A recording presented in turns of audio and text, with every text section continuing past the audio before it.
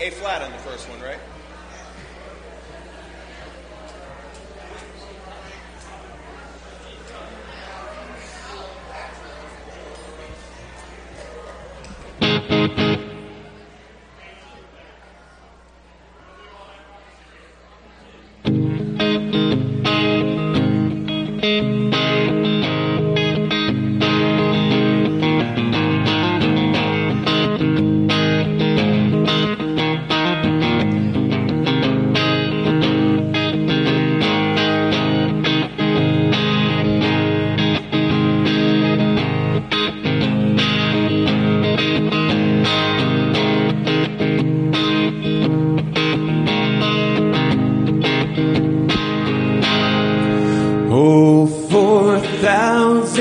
Tongues to sing my great Redeemer's grace, the glories of my God and King, the triumphs of His grace.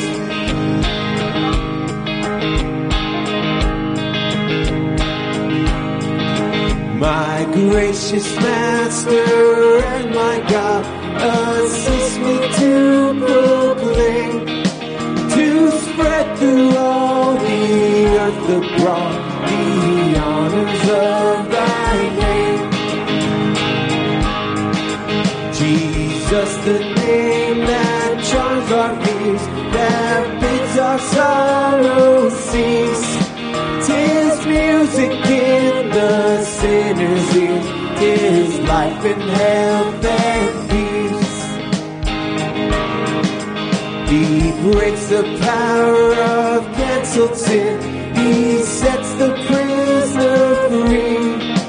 His blood can make the foulest clean. His blood availed for me. Hear him, ye deaf, his praise ye dumb. Your loosened tongues implore. Ye blind, behold your Savior come, and leap ye lame for joy.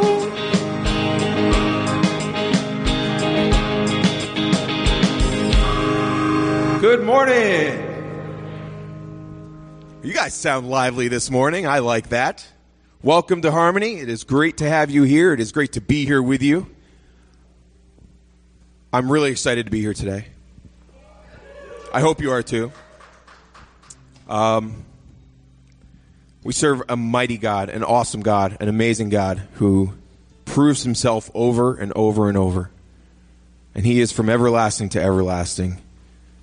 He is strong, he is powerful, and in spite of our weakness, in spite of our brokenness, he sent his son to die for us so that we can come to him, that we can be known by him and to know him. And that's why I'm excited. I don't know. Aren't you? So join us as we sing Everlasting God.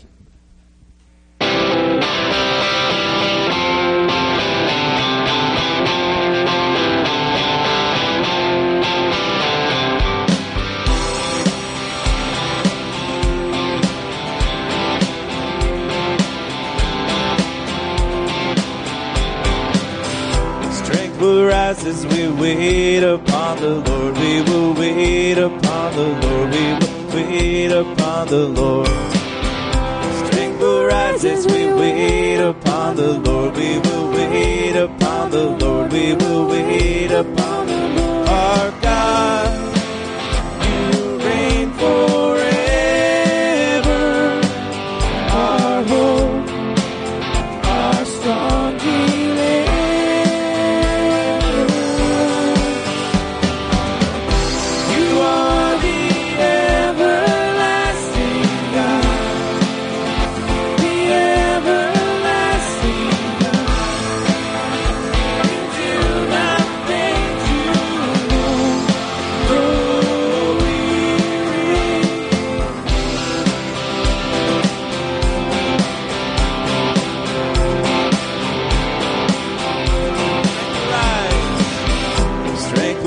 As we wait upon the Lord, we will wait upon the Lord, we will wait upon the Lord.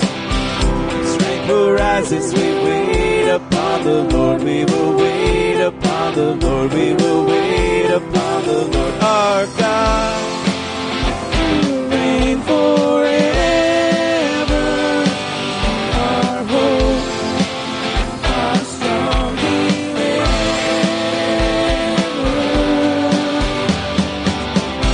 You are the everlasting God, the everlasting God. You do not faint, you won't grow weary. You're the defender of the weak. You comfort those in need. You lift us up on wings like eagles.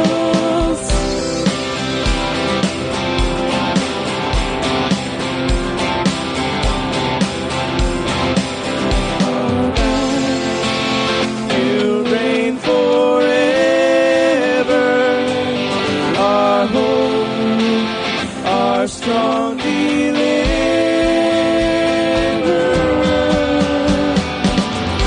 You are the everlasting God, the everlasting God.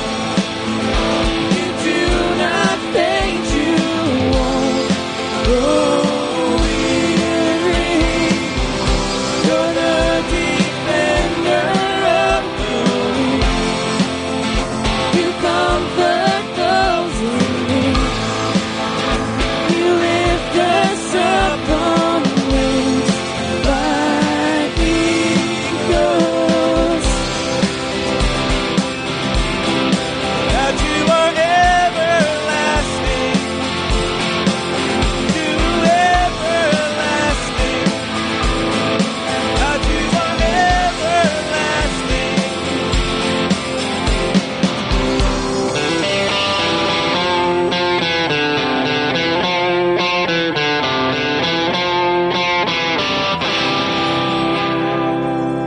Amen.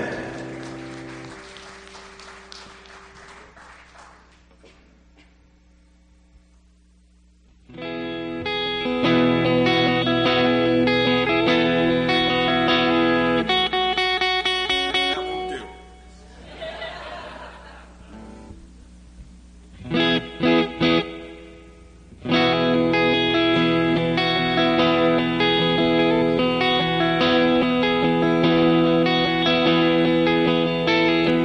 I've heard 1,000 stories of what they think you're like, but I've heard the tender whisper of love in the dead of night, and you tell me that you're pleased and that I'm never alone.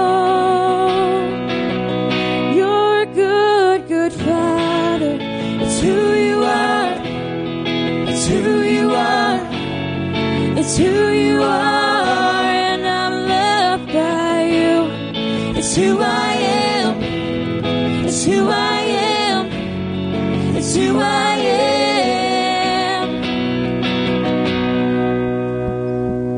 I've seen many searching for answers far and wide, but I know we're all searching for answers only you provide, because you know just what we need before we say a word. You're a good, good Father.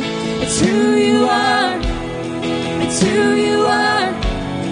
It's who you are, and I'm loved by you. It's who I am. It's who I am. It's who I am. It's who you are. It's who you are. It's who you are, and I'm loved by you. It's who I am. It's who I am.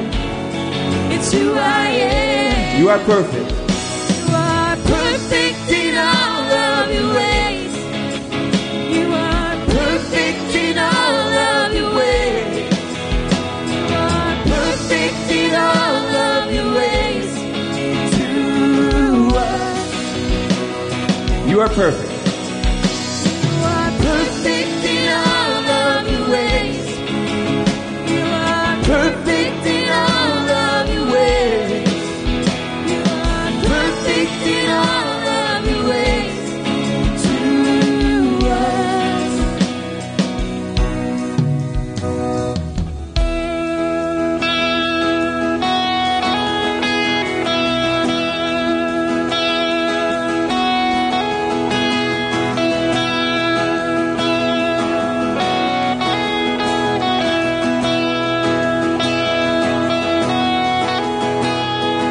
Love so undeniable that I can hardly speak. Peace so unexplainable that I can hardly think as you call me. Deeper still as you call me. Deeper still as you call me. Deeper still into love. Love, love, you're a good, good Father. It's who you are. It's who you are. It's who you are. And I'm loved by you. It's who I am. It's who I am. It's who I am. You're a good, good Father. It's who you are. It's who you are.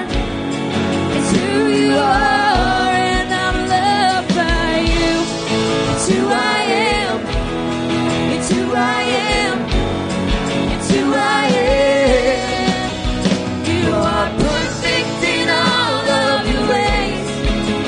You are perfect in all of your ways. You are perfect in all of your ways to us. You are perfect. You are perfect in all of your ways. You are perfect in all of your ways. You are perfect in all of your ways to us. You are perfect and you are good, Lord. We lift up your name this morning. We praise you. We love you. Thank you for who you are. Our good Father, our Savior, our Redeemer, our friend. Thank you for your grace, your mercy, your love, which finds us where we are and rescues us. Thank you, Lord.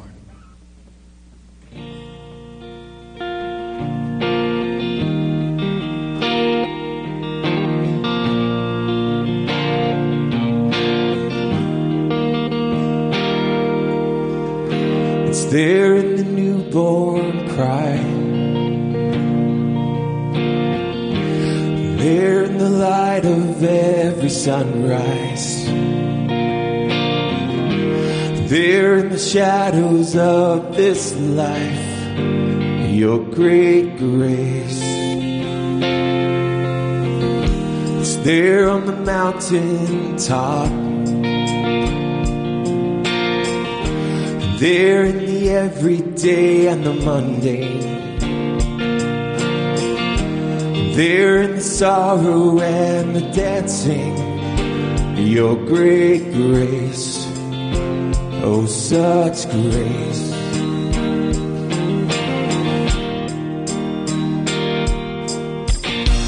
From the creation to the cross, there from the cross into eternity, your grace finds me. Yes, your grace finds me. It's there on the wedding day. There in the weeping by the graveside, there in the very breath we breathe, your great grace. The same for the rich and poor, the same for the saint and for the sinner. Enough for this whole wide world, your great grace, oh such grace. From the creation to the cross, there from the cross into eternity, your grace finds me. Yes, your grace finds me. It's there in the darkest night of the soul. It's there in the sweetest songs of victory. Your grace finds me. Yes, your grace finds me. Your great grace, oh such grace. Your great grace, oh such grace. The same for the rich and poor, the same for the weak and for the sinner. Enough for this whole wide world, your great grace, oh such grace.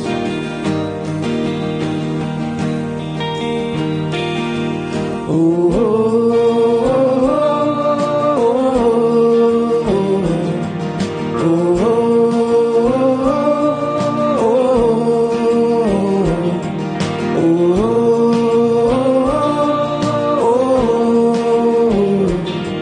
oh, breathing in your grace. So I'm breathing in your grace, breathing out your praise. Breathing in your grace, forever I'll be breathing in your grace and breathing out your praise.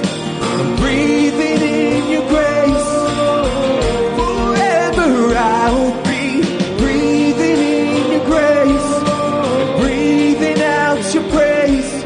I'm breathing in your grace, forever I'll be breathing in your grace, breathing out your praise. I'm breathing in your grace, forever God, forever God. It's the same for the saint and the sinner. It's enough for this whole wide world. Yes, your grace finds me. Yes, your grace finds me. Thank you, Lord. Thank you that your grace finds us. Thank you. Your amazing grace.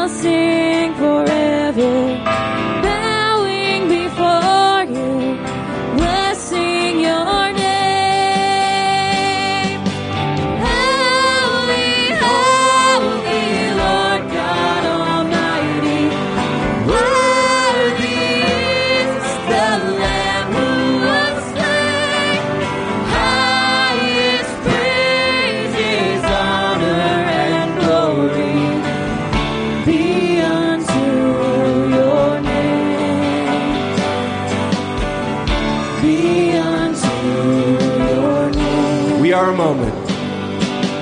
We are a moment.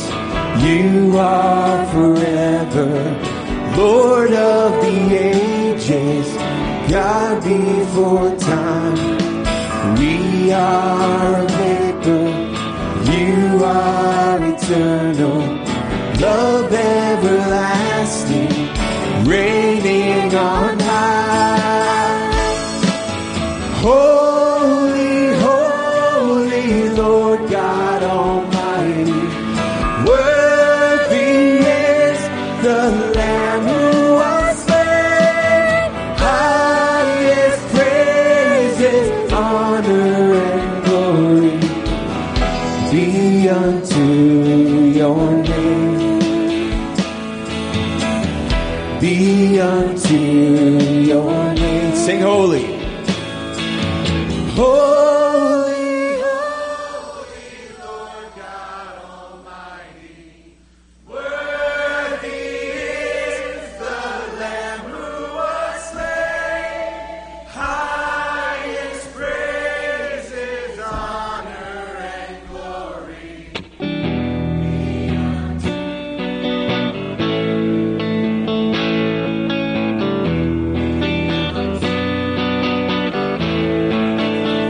Be unto your name.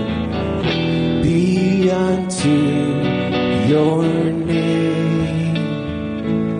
Highest praise, honor, and glory be unto your name, our great God. Amen. You may be seated, Kingdom kids. You are dismissed, ages 3 to 3rd grade. Head right out those doors.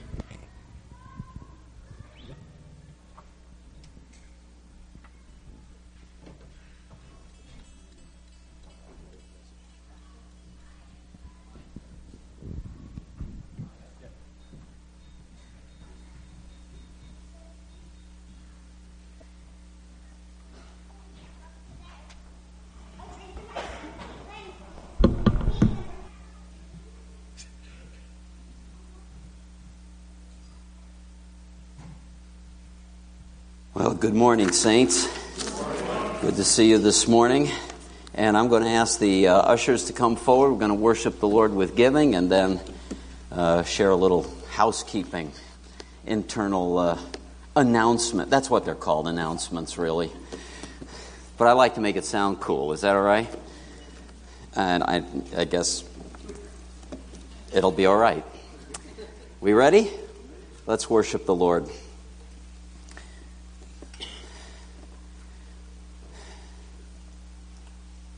Lord, we praise Thee, Lord God Almighty, holy, holy. Worthy is the Lamb that was slain.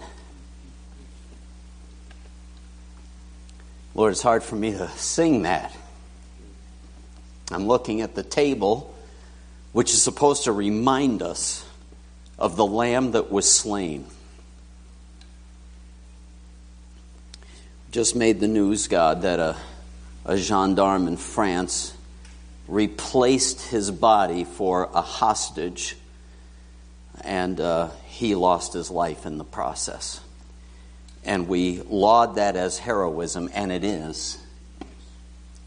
But our Savior, the perfect, sinless Lamb of God, was sacrificed so that we might have life. He's the hero of all heroes throughout eternity. Worthy is the Lamb that was slain. And so we worship Him this morning.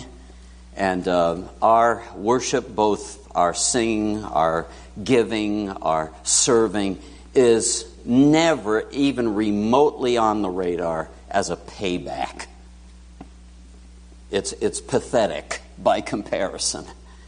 And yet you give us the joy of participating in your business, even though that's undeserved. Another example of grace illustrated. We thank you, God. We worship you today. As we give, bless those who serve you faithfully with their substance. We come before you as a body of believers who need your help day by day.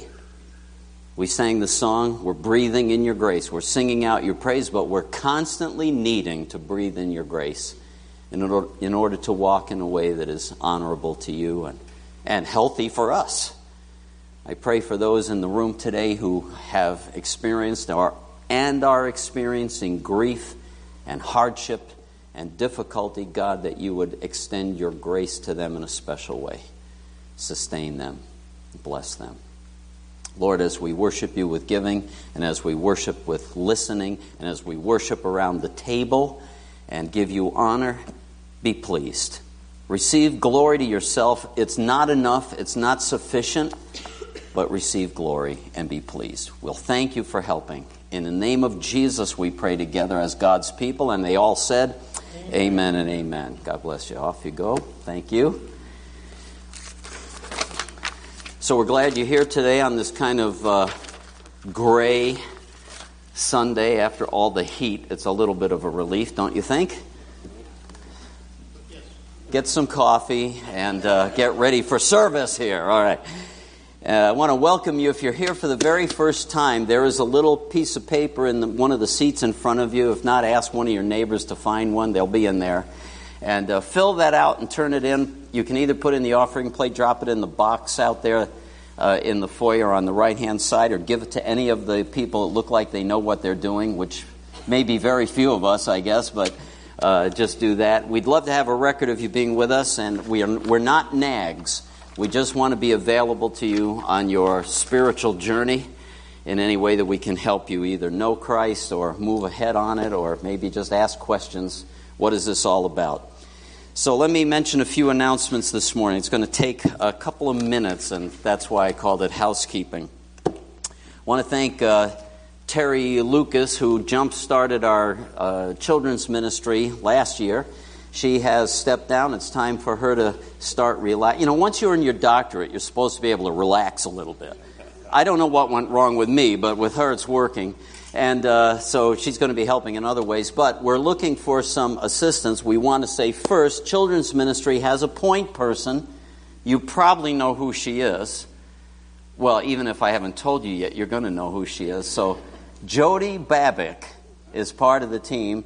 And you might be thinking, well, she's overloaded. There is a team, and let me mention who they are. My wife, let me get all my Kates and Hoppers right. Kate Hopper, as in married to Mike Hopper, and Katie Lucas Hopper, as in another Hopper. Lucas Hopper, Hopper Lucas. Why don't you stand up just so people know who you all are, okay? And Sherry, I think they may know, but stand up anyway. It's the only time I can boss her around. Otherwise, it's the other way around, you know. And so that's the team. You can talk to those people and pass on data. If you need a point person anytime during the week, you know Jody mans the phones, and she was willing, and I watch out for her because this lady really overdoes it for us. I don't know if you're aware of it, and thank her when you get the opportunity, all right? She really does. So that's children's ministry. Along with that, we need another person to help administrate maybe with Awana. So those of you who are wondering, you know, I like kids, I'd like to work with kids or whatever, just explore that, if you will. Number 2, there is, speaking of Jody, child protection training on Saturday, May 19th, 2018, 10 a.m.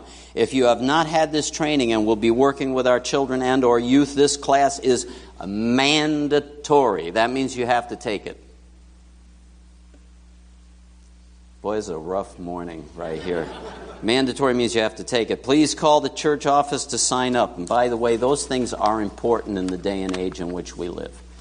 And we have these sign-ups. I know sometimes getting used to the sign-up electronically is a little inconvenient. We set it up in our large church up north, and it was inconvenient for a while, but all I had to say at one point, so you'll be happy when one of your children is swiped out of the children's ministry. You'll be happy because you didn't have to sign up.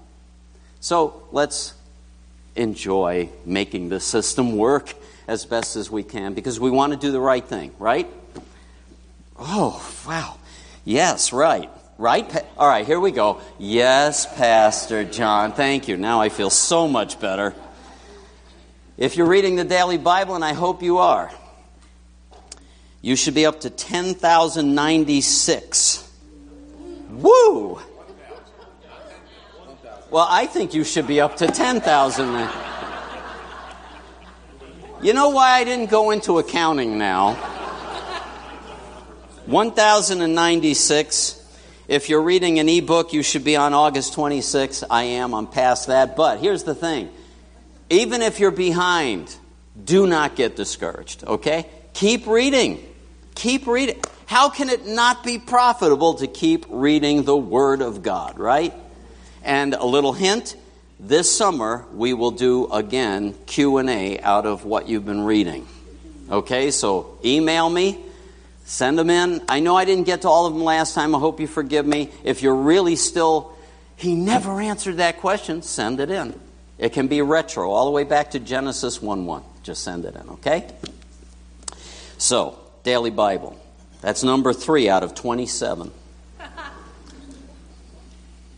I'm looking for 4. Here it is. Tonight, prayer meeting, 6 p.m. and again on Sunday. Oh, no, that's today. Today. Sunday, May 6th. That'll teach me to read straight off the script. Okay. Sunday, May 6th. That's today, tonight. We get 2 weeks in a row. I was hoping to build a little bit momentum. And since we're talking about that, the Pray for One little stickers and the shirts, let me just explain again why. The donations, because somebody donated that and said, we'll give any donation money to the food pantry. The Pray for One is not about the food pantry, though. The Pray for One is praying for one, someone who's outside the family of God that you put on your radar. And timing is amazing to me. I'll fill you in, but there've got to be people. I know some of us have family members that we know are outside of Jesus, right? And put them on the radar. And you're allowed to have 2 or 3. The whole reason for this is because our history, well, I actually brought it with me again, is the old prescriptions that we were given by the ministry mapping team when they came here. One of the first things we had to do was have a corporate and personal confession of sin and call to repentance, a solemn assembly. That was the one that happened before I was here. And on that list was apathy toward the unsaved. Which is why I keep, saying I think unbelief in America is one of our besetting sins, and it definitely has been here. Do we see the realities of eternity? So pray for one, make a donation, get a shirt. I'm going to start wearing my shirt in the summer. I'm not preaching a tie in the summer, not around here. Everybody say, I'm leaving. Okay, anyway. And the little sticker or whatever, those are nice to travel around with them. It's like honk if you love Jesus. You know the story of the honk if you love Jesus, right? The guy comes up behind him, honking. The guy gets so mad, he gets out of the car. What are you doing honking at me? Blah, blah, blah. And it's, well, it said honk if you love Jesus, That worked out real well, didn't it? Anyway, pray for one. They're not going to know how well you're praying. So just do it. It'll open doors to talk. And that's the whole idea. Get an opportunity to minister to people who are outside the family of God. Number 6, we have new members in our bulletin. Yay! Yay! And we've got more in the wings because we have some people who have to catch up on baptism. So that'll be fun. So that's coming. And by the way, I just need to say, part of being a congregation, and Baptist churches are congregational churches. You know what that means? It means you all who are members have a say. All right? You have a say whether you think this pastor is a loser and ought to go somewhere, or whether he is good and you want to keep him, and if you want elders in place, that's in the bulletin. You're the ones who weigh in. Let me just say, it's your responsibility to make your voice known. And that includes with members. If somebody's name is in the bulletin who's a member and you happen to know that they're working for Al-Qaeda and nobody else knows that, and it doesn't have to be that bad, you need to tell the pastors, right? I'm concerned about this, or this is a great person. We can't wait to have them. That's why we're congregational. And I believe that is everything. I fibbed. There weren't 27 things. It was just that many. Any questions? Everybody cool? Not really. It's humid in here, right? Put on the AC. You can, as far as I'm concerned. Yes. That'd be fine. If you have a Bible in the pew, would you take one out? Or if you have your Bible on phone, that's fine too. Yesterday, I and two of our pastoral staff, our intern, Dave Clower, and Pastor Tim Strait, drove across the Hudson to assist in an ordination of one of our sister churches at Fishkill Baptist. And it's a completely different atmosphere these days. Look this verse up. Instead of the rustle of pages, right? And so somebody actually, the guy that was being ordained, Mike Muir, is a great guy. He's the youth pastor over at Fishkill Baptist. He's got it all on electronic, and for some reason we had to look in the Bible, and we're looking through pages, and that was a source of humor, trying to find your way through pages, right? It's becoming a lost art. So once in a while, I like to provoke you to take out a actual book, the Bible, this one, or one that you've brought with you, to look up the passage we're going to be reading. If you have trouble finding your way because you're new at this as a new believer, the page number is 1136. 1136. It's Romans, the 12th chapter. And we're going to read from there in just a moment. Let me mention that we have been in a series on Grace Illustrated. And today's sermon was in my queue for last week, but we had too many things going on last week, and so I saved it. Made an easy week for me. Thank you, Jesus. Once in a while, that happens. General principles about the grace of God. We've been looking at it. We surveyed everything we've covered so far.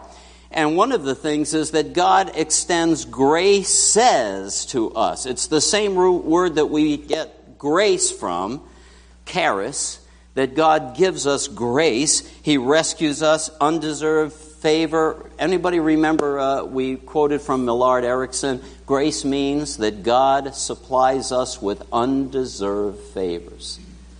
Right? Eternal life is an undeserved favor. I was pondering that again this morning. Just worthy as the lamb that was slain.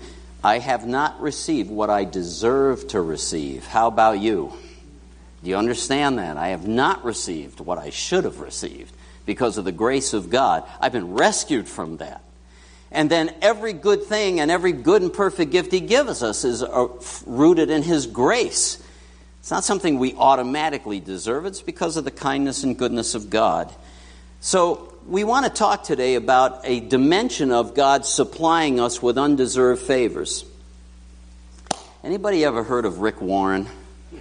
Yeah, The Purpose-Driven Life. Makes a great little tract, by the way. We have copies. You can give them to friends that you're interacting with. What's that? First line, it's not about you. It's not about you. Well, I hate that already. I haven't read it recently. It's not about me. I'm surprised I'm not hearing groans. It's not about me. Actually, what is the chief end of man, according to the Westminster Confession, right? To glorify God and enjoy Him forever. And we miss the point that glorifying Him, serving Him, doing His bidding is what fulfills us. What's the matter?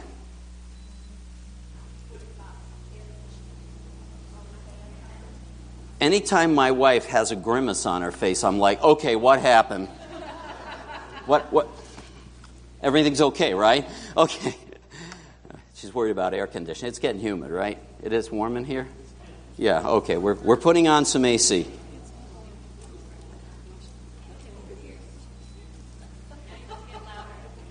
Now I have to get louder? Okay. I don't know if I want to get much louder. Part of what I'm talking about is God has called us to be part of what He's doing in the universe. And He doesn't just say, here, figure it out. Like the way some parents used to teach their kids how to swim. I had that happen in my extended family. They literally went out in a rowboat, shoved them overboard. Figure it out. Thankfully, God doesn't do that to us. He provides graces for us. Graces. And so I want to teach a little bit for a few weeks because it's part of Grace Illustrated, what God gives us. And I used a little picture here. He gives us tools, right? And we're going to talk about His toolbox, that there are different shelves in it. And as we work our way through it, we'll talk about the different dimensions of the graces, the gifts of God. And you may recognize the word for grace, giftings, is charismata. And those of us who have been in the church since like the 50s and 60s are immediately getting nervous and starting to sweat and say, what kind of teaching is going to come out of this raving fossil next? And hopefully everything that I teach you will be biblical and sound, and if not, just move me along. Spiritual gifts is what we want to talk about. The word spiritual gifts, there's the first word that is translated that's a transliteration from Greek, charismata, which is simply the word grace, gift. Grace, a grace. It's literally translated a grace. And so those are gifts that God gives. The other word that's used in 1 Corinthians chapter 12 is pneumatica. Anybody figure out anything from that word? Pneuma? What does that sound like?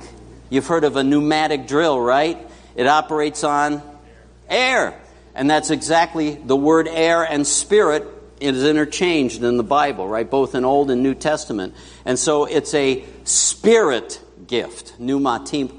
Those are the two words that are used. For those of you who like to do homework and love studying Scripture, there are 4 major texts about gifts. These are not the only ones, but there are 4 of them that are the major ones we want to look at. Romans 12, 1 Corinthians 12. It's easy. 12, 12, 4, 4.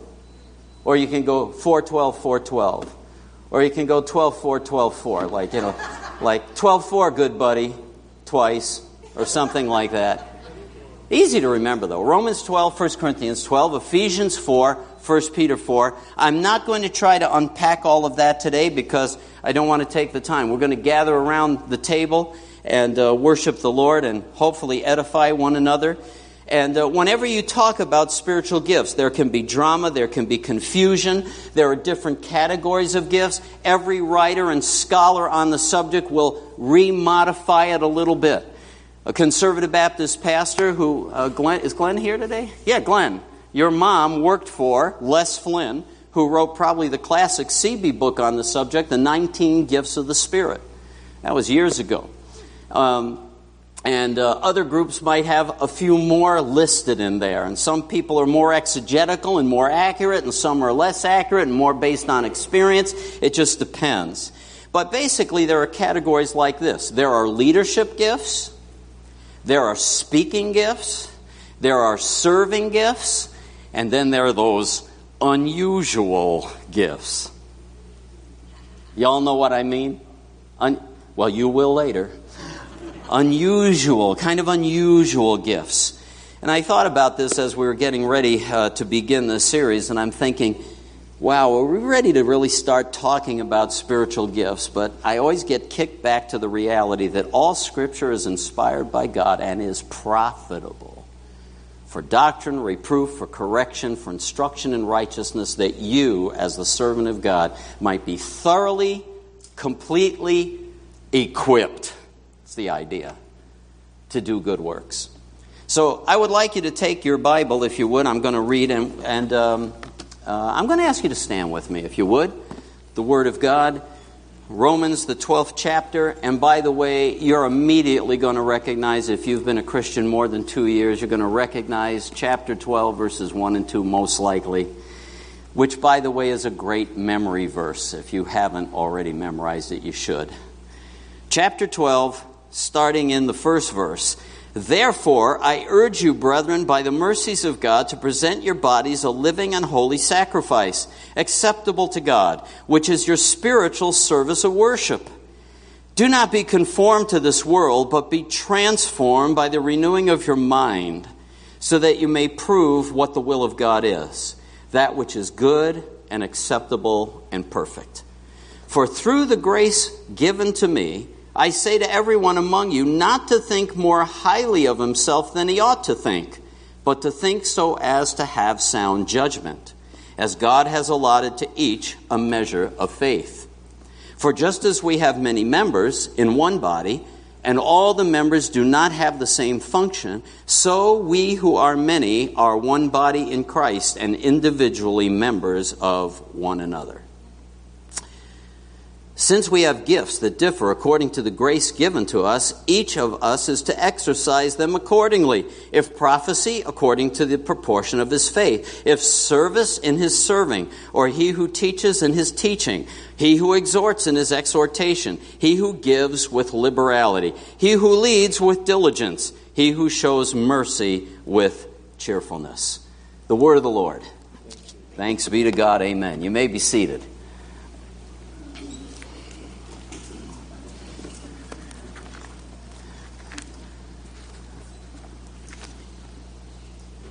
Is everything all right?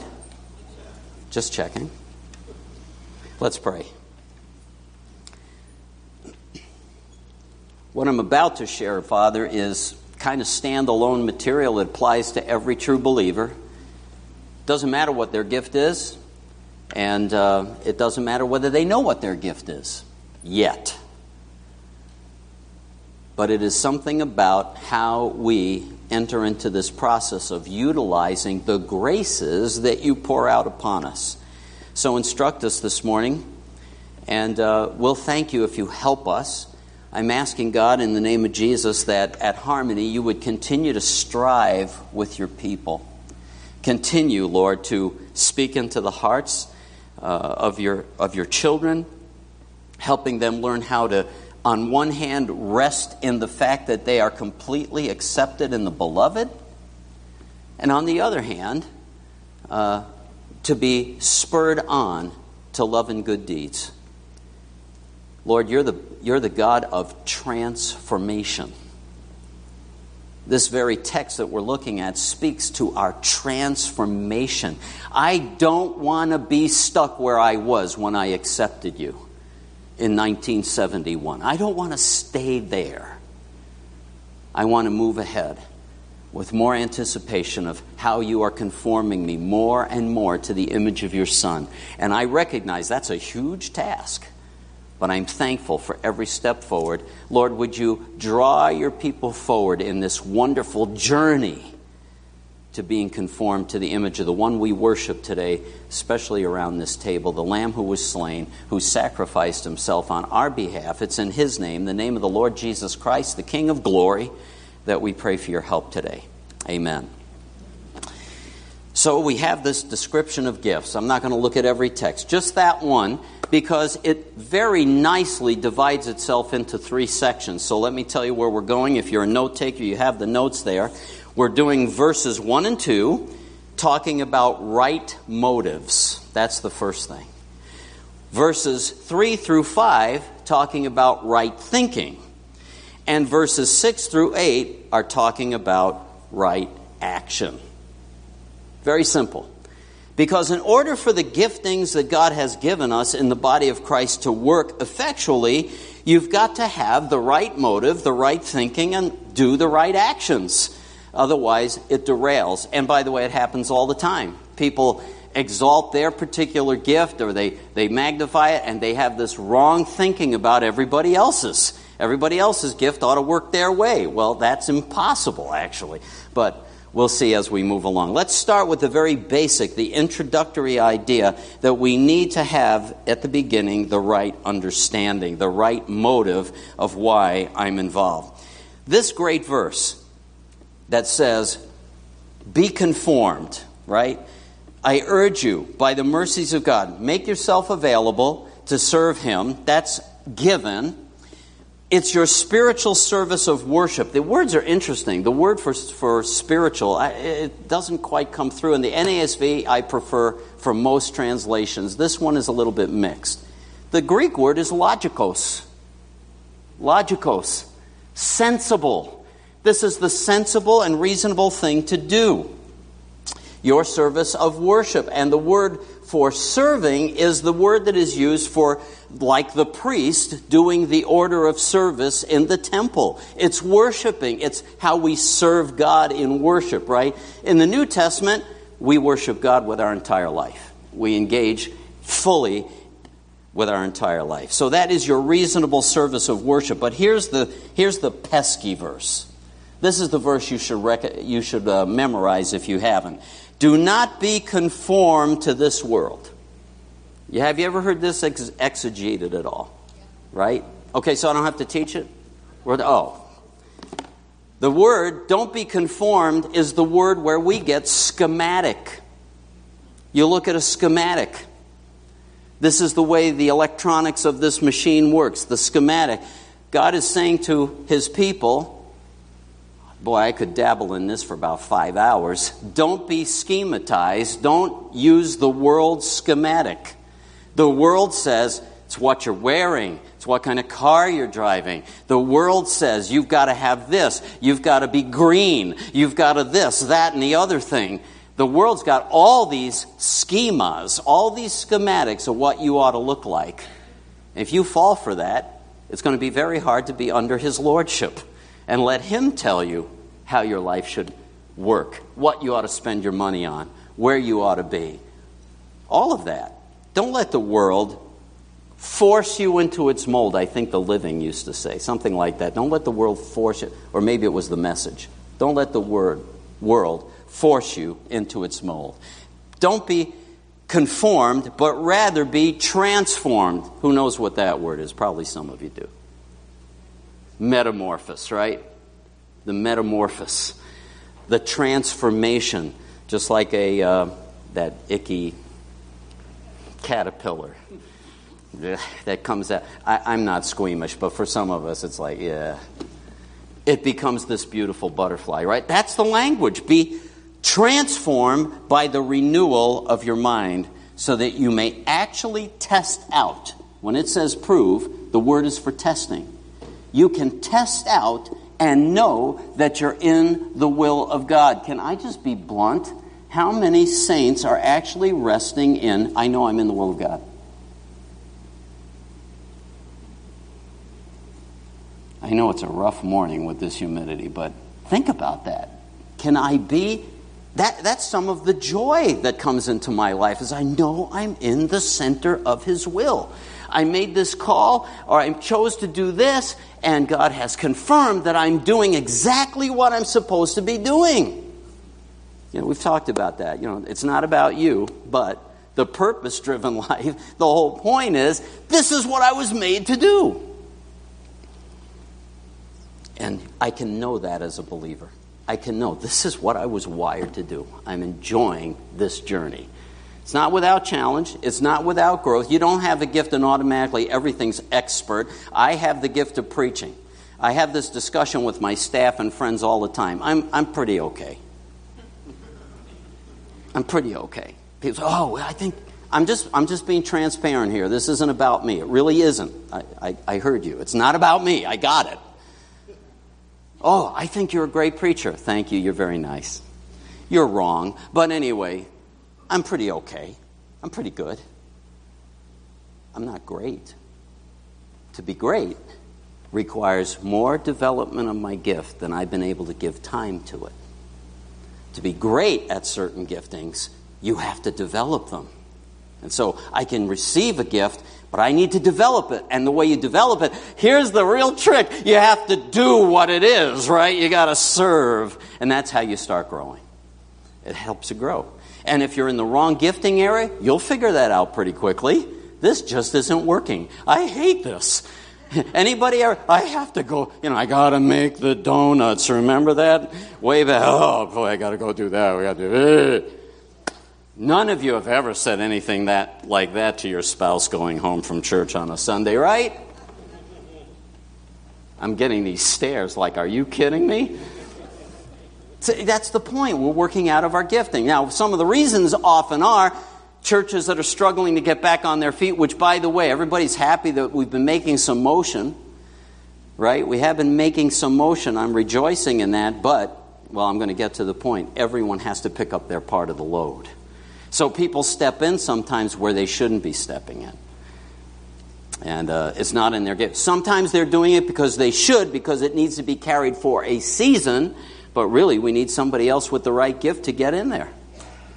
And sometimes something isn't being supported because God's done with it and we're just not listening. That does happen. So the first thing is the right motive. I've got to have my mind renewed. And what is the renewal of my mind all about? His will. Am I available to God? I love teaching on revival, but if I really wanted to teach on revival intensely, I'd need like 5 to 6 weeks to really explain it to you. But one of the great lines from revival instruction is, well, you've heard several. One is, if you want to pray for revival, draw a circle on the floor, get on your knees in that circle, and ask God to send revival down in that circle. Some of you hate what I'm saying today. I don't know. Anyway, and that's one. The other picture of it, which I really like, is when I am renewed in my spirit, my question, anything God asks me, yes, Lord. My answer to God is, yes, Lord, what's the question? Not, tell me the question first, then I'll decide if I want to do it. If I'm really under the lordship of Jesus. All right, let me put the verse up. I might as well just put it up. This is parallel to a very famous prayer. Does anybody recognize this? Pray then in this way. Our Father who art in heaven, hallowed be thy name. You're holy, you're glorious. Your kingdom come. Your will be done on earth as it is in heaven. Lord, do your will on earth, just not in my life. I've got control of it. Get out of my checkbook. Get out of my television schedule. Come on. Are these the things we don't deal with? Of course it is. Pray then in this way. And we're afraid, right? If we say yes to God, if we make the dumb mistake of saying, okay, I want your will, Lord. Yes, Lord. What's the question? He's going to say, I'm sending you to the worst country in the world as a missionary. I mean, we know that, right? Probably not. I'm too old anyway, so it won't matter. So I can say yes, Lord, all day. You get what I'm saying? The point is, too many believers are running their own life and they're not taking the risk of letting God take over the management. What do you want in my life? What are you going to... By the way, has anybody ever noticed that when God starts to deal with you, it always involves pain? It does. It involves stretching and discomfort. So I'm going to let you in on something. This is a standalone. I can preach this message today. I'm going to be done in about 10 minutes and we're going to have communion. I promise. Derek's got communion. If I'm not done in 10 minutes, get the hook. Pull me right out of here.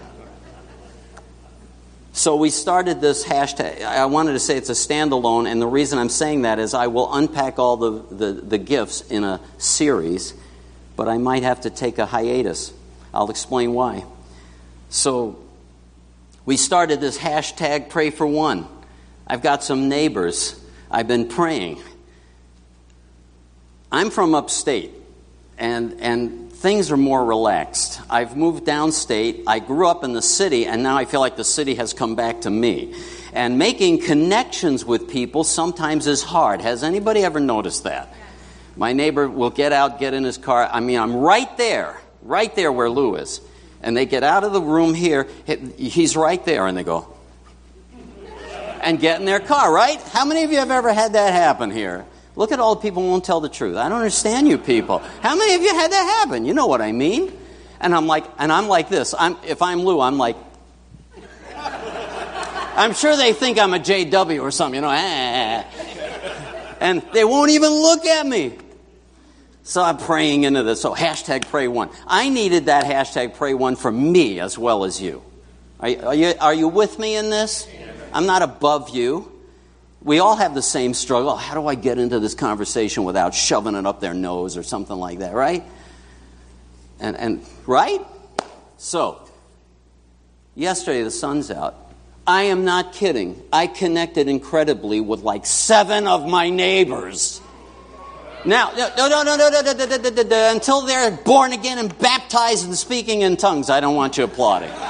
So, all right, you get what I'm saying? Well, they don't have to do the last thing. It depends on their gift. We'll learn that in a few weeks. But anyway, here's the problem. My house went up for sale that I'm living in yesterday. I'm like, are you kidding me? Anytime you're going to grow, there's pain involved of some sort. You're going to get stretched. So it's a dangerous prayer to say, thy kingdom come, thy will be done on earth as it is in heaven. But I'm going to tell you, it's worth it. No pain, no gain, baby. Who goes to the gym here, right? You know what I mean? I mean, yeah. So, enough said. You have to check your own turf out, your own heart. Check your heart out. Are you really under his lordship? The problem with the church in America is we've got lots of people who profess faith in Christ. Very little lordship. Very little, there is a king. You're my king. Whatever the king says, I'm on duty. That's what's missing. So don't stay there because you're cheating yourself. The life you've always wanted is offered to us. We just don't believe it. We think we know better what we want. But see, our Father in heaven does know. Right motive is the first thing. The second thing is right thinking. Right thinking is the next section. Listen to this. For through the grace given to me, I say to everyone among you not to think more highly of himself than he ought to think. That also, a brother told me one day, don't think more lowly of yourself than you ought to think either.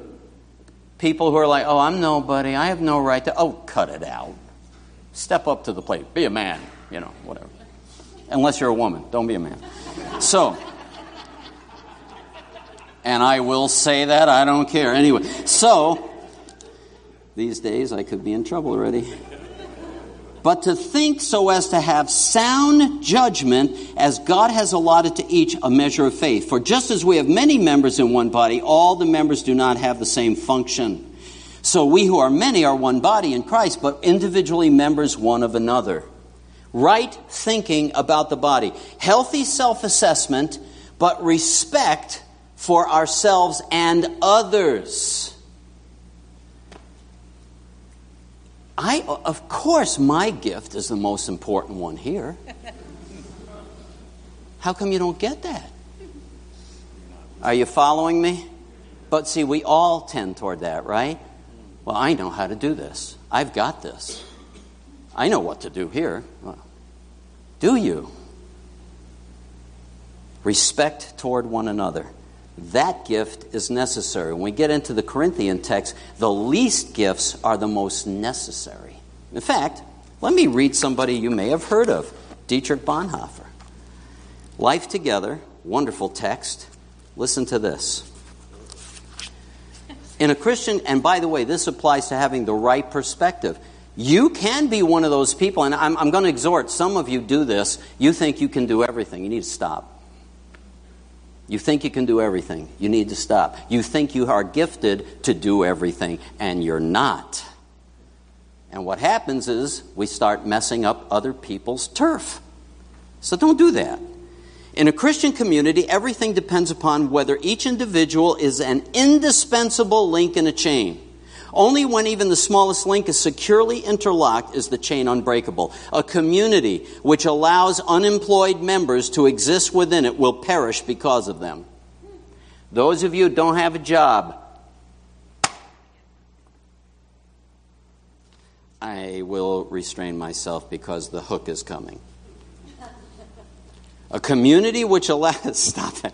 A community which allows unemployed members to exist within it will perish because of them. It will be well, therefore, listen, if every member receives a definite task to perform for the community, that he may know in hours of doubt that he too is not useless and unusable.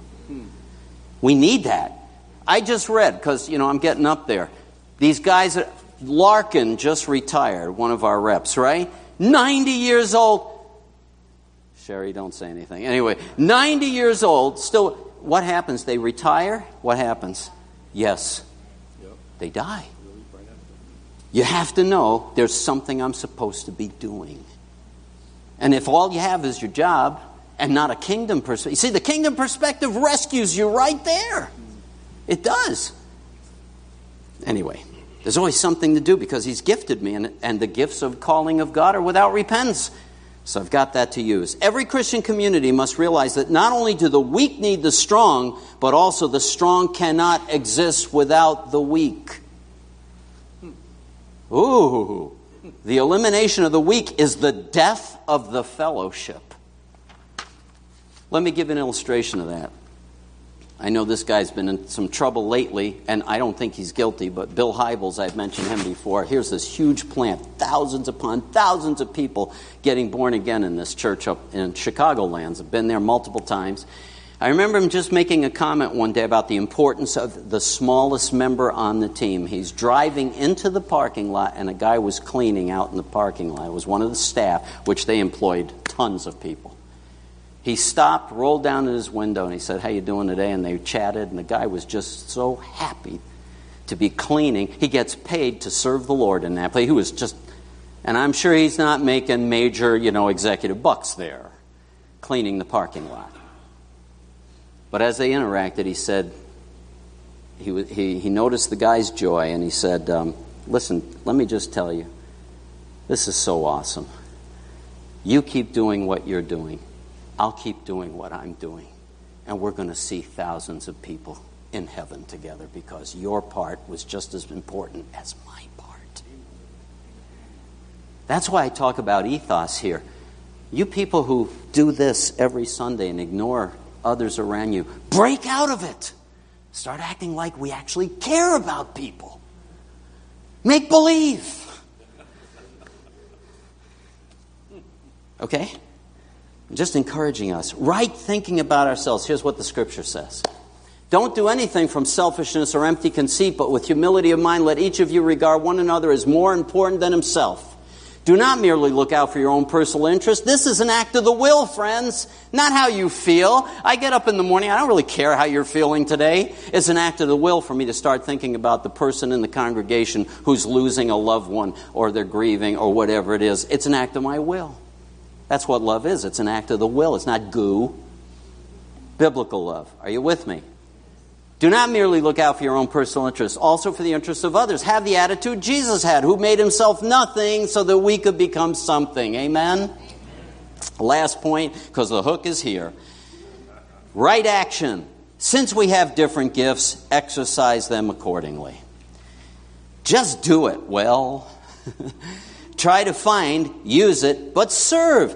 Here's what another verse will say. "For you were called to freedom, brethren, only don't turn your freedom as an opportunity for the flesh, but through love," what?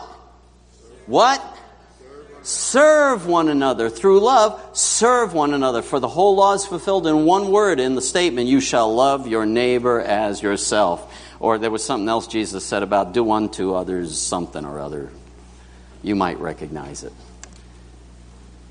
There's different giftings, but I have to first be available to God totally. That's why I'm not filled with the Spirit. I'm not really available to Him. I have to have right thinking about the body, not think I'm all that. It's not all about me. And not thinking everybody else is more important than me either. Having a right attitude. But then you just have to do it. Get up and start serving. We used to talk about before the days of power steering. If you want to turn the wheels on a heavy car, start rolling. It'll turn a lot easier than doing this. And that's how it works discovering your gifts. Start rolling, and it'll be easier to say, "Oh, that ain't it. That's not working. Let me try this." Just try. Find something, put it to work, and see what happens. Gifts will help us to understand not only how to build the body, but it'll also help us understand how we're all wired a little bit different, because some gifts just frankly irritate me. Is that blasphemy? No, I'm telling you the truth, right? Certain gifts kick in. I'll give an example. My wife has a strong mercy gift. My gift is prophetic. You want to know the problem with prophets? Everything's black and white. So that's wrong. I'm mad. My wife has a mercy gift. "Oh, this person is in trouble. We have to help." Somewhere in the middle, and it's so annoying. And but we have learned to let those gifts balance each other out. There are times she has to hear me and say, "You're right. You're right. To help that situation would be a mistake." Over here, I have to listen, and men, you all remember my exhortation. 9 times out of 10, she's right. I hate that. "Yeah, honey, you're right. We need to do something." That gift will give away the farm. This gift will never see the silver lining in the dark cloud. You get the point? There's this gravitational pull. We'll learn about that and have fun with it, and hopefully all love each other after I'm done teaching on it. So let's pray together. I'm going to turn it over to my brother Derek. Thank you, Jesus, for our gathering in freedom here today. I don't take that for granted in the world we live in. Help us to exercise our freedom by seeking your kingdom first in this life now. In Jesus' name, amen.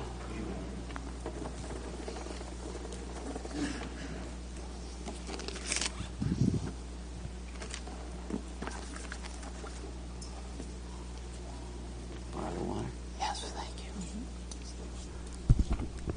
Amen.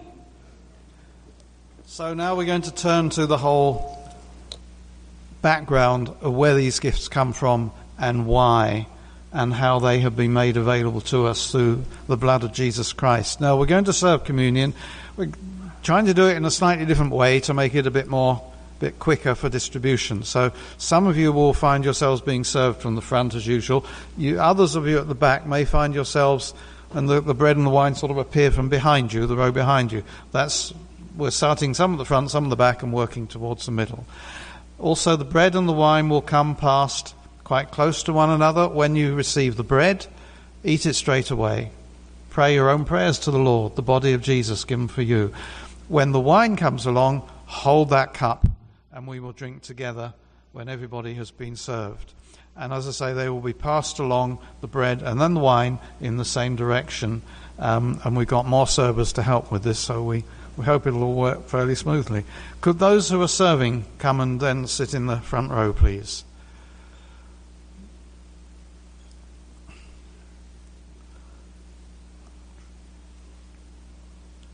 Okay. We're one short. 1, 2, 3. Tim, thank you. Gets complicated because the servers have to know which quarter of the hall they're serving. So that's explained that. So after explaining the mechanics, let's get down to what it's all about. And I'm not going to preach another sermon.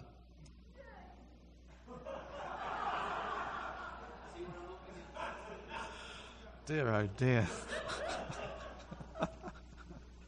We had a conversation in the car on the way here. Don't preach another sermon. And don't say that to the church, it's embarrassing.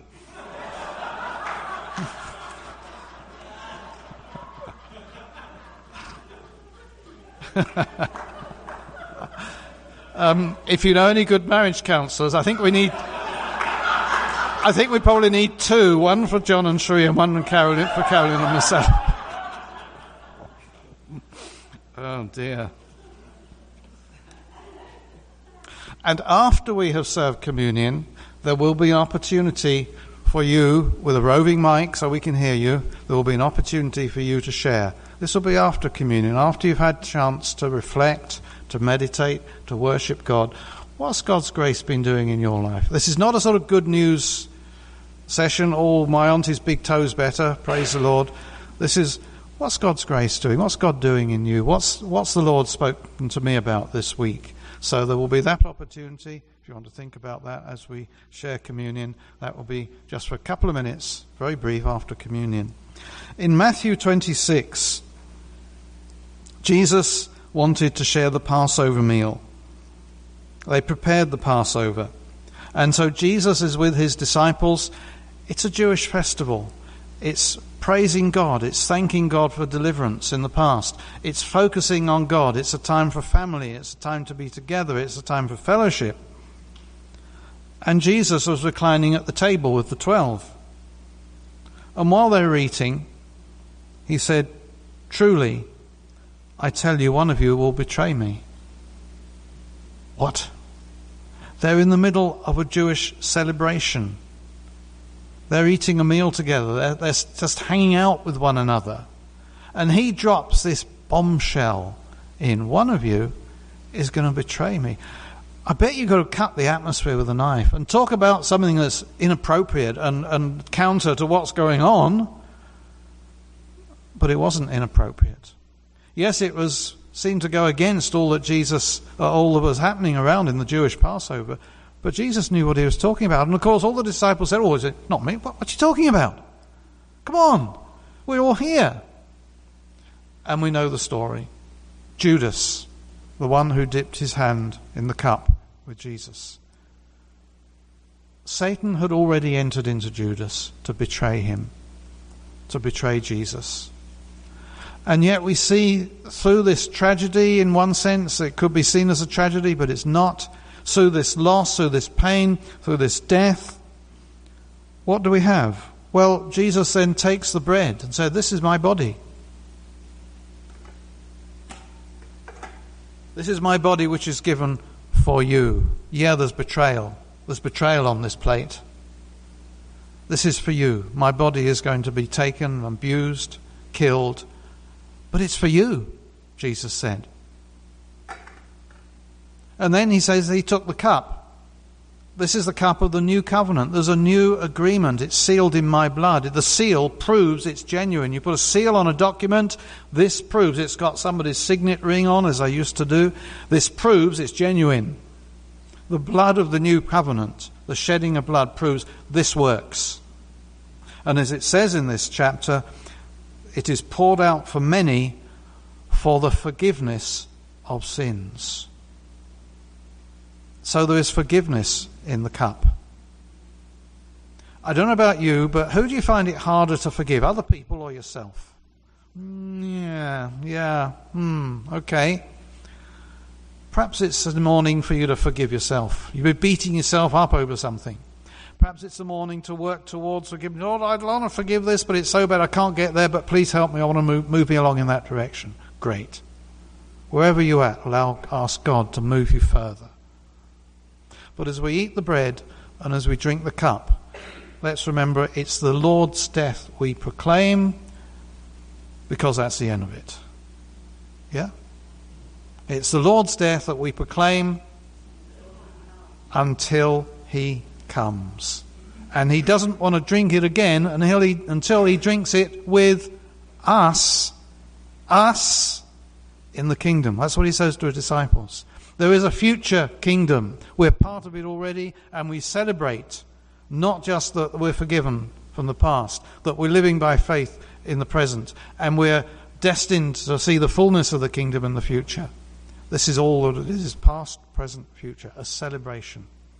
So let's just pray, and then we will serve the bread and the wine. Father, we want to give you praise and thanks that, Lord Jesus, you suffered abuse, you suffered death, you suffered separation from Father, and you did it for us. And through that there is forgiveness. Lord, as we take this bread, we just thank you that your body was given for us. There's betrayal in this plate. You were betrayed. Would we have been any different? How can we say? But Lord, we just want to say thank you that you gave your life for us. Amen. So remember, the bread comes, eat the bread, make your own prayers with God, and then as the wine comes, hold the cup of wine in your hand, and we will all drink together after we've all been served. So the 4 people who are actually going to be taking the bread and the plates, if they'd like to step forward. Tim, that includes you.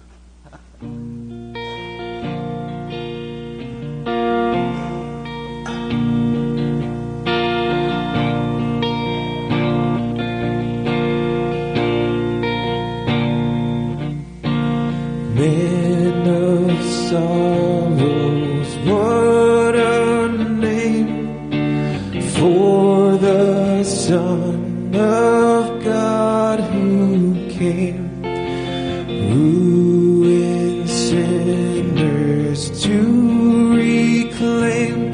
Hallelujah, what a Savior.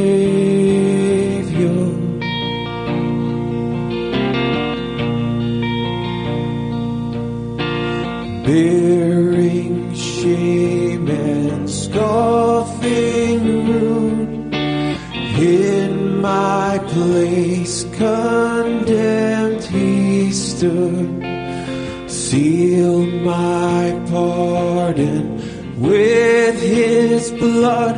Hallelujah. What a Savior.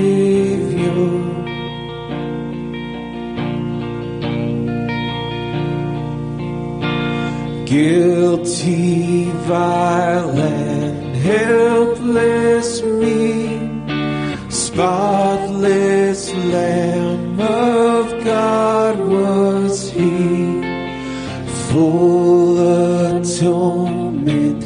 Can it be? Hallelujah. What a Savior.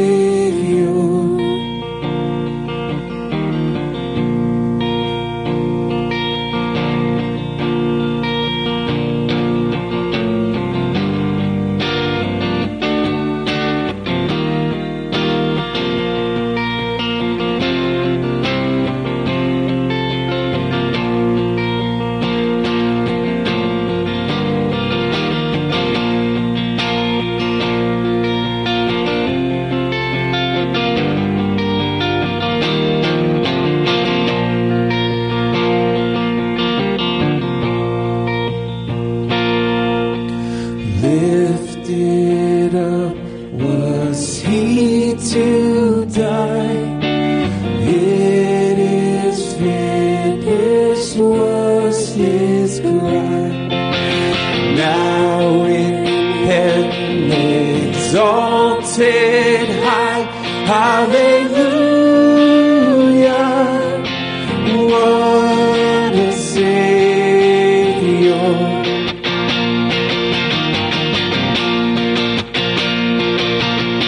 When he comes, our glorious King, all his ransomed home to bring, then anew this song will sing. Hallelujah. What a Savior. Hallelujah, what a Savior.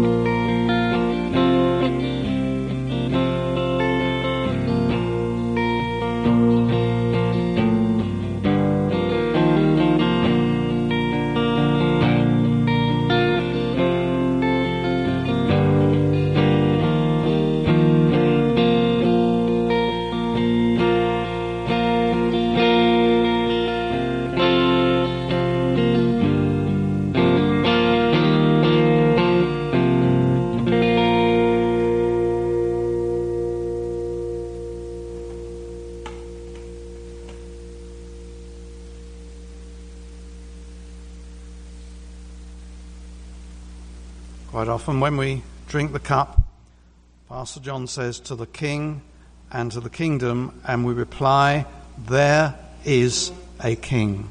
So let's say that again. To the King and to the kingdom, there is a King. Let's drink together.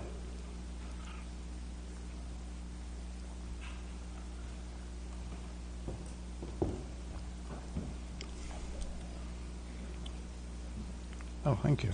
Thank you. So, we've shared together. We've renewed our vows, as it were, to the Lord. Anybody got something to share of God's grace? Have to be quick because we haven't got long. If so, put your hand up. If not, we will close. Angela. Yesterday was my father's funeral, and I want to thank the Lord for his grace and mercy in his life and in ours. My dad faced a lot of internal struggles through most of his life, and about halfway through his life, two wonderful things happened. First was that he and my stepmother really came to the Lord, though they'd been raised in church, and he pursued Steve and me. The Lord did through my dad, which helped to set us on a path of faith that has trickled down now even to our little grandchild, his great-granddaughter. The other thing was that first my stepmother and then he became involved in a 12-step program, and for more than 35 years they've participated, which has touched so many lives. My dad and his brokenness, of course, it happens, inflicted some wounds in our lives, and yet we had a loving relationship. So yesterday was an opportunity for me, in tribute to him and to the Lord, be able to eulogize him. But first, many people came forward to share what he'd meant to them. So, and from all the different aspects of his life, the church, the program, other areas. So what I want to say is a word of encouragement. First of all, thank the Lord for his grace and mercy that has such incredible power in our lives. And please do not neglect to share God's love and mercy and the truth of his word every opportunity you have. Thank you. Amen. Anybody else? We've got 1 minute. Going. Hey, I'll go. Go on then. Hello. I'm just really excited to. I kind of have this sense of movement of the Spirit here, and that is definitely an act of grace. And even just being up here and singing with you on a Sunday morning, and just feeling just the engagement from you guys with our Savior, our King. It's moving me in a mighty way. It's just something I want to see us continue to pursue and chase, and just as He's pursued us for so many years. I don't know. It's exciting, and yet it's just the beginning of what is possible here. And let's keep chasing Him. Amen. Amen. Thank you. Let's stand and pray together as we go. Lord, thank you that we've been able to remember. Thank you that we're not remembering a dead historical figure, but we're remembering a living Lord who's coming again, and in whose kingdom we have a part because of your grace. Lord, we worship you. Worthy is the Lamb who was slain. Worthy. Lord, as we've heard this morning, thank you that your grace abounds in difficult situations, in painful situations. We pray, Lord, for those, our families who are undergoing grief at the moment. Lord, as we've heard, just touch them afresh. For some it's very, very raw, but may your grace be there. And Lord, we say amen to what Mike shared. Lord, move upon us by your Spirit. Father, enable us to grab hold of the gifts that you're giving us, to use them for your glory. And may we see a growing move of your Spirit here. We are not worthy, but we cry out to you because you're a God of grace. So be with us today. May we walk in fellowship with you and one another. In Jesus' name, amen. Amen. Amen.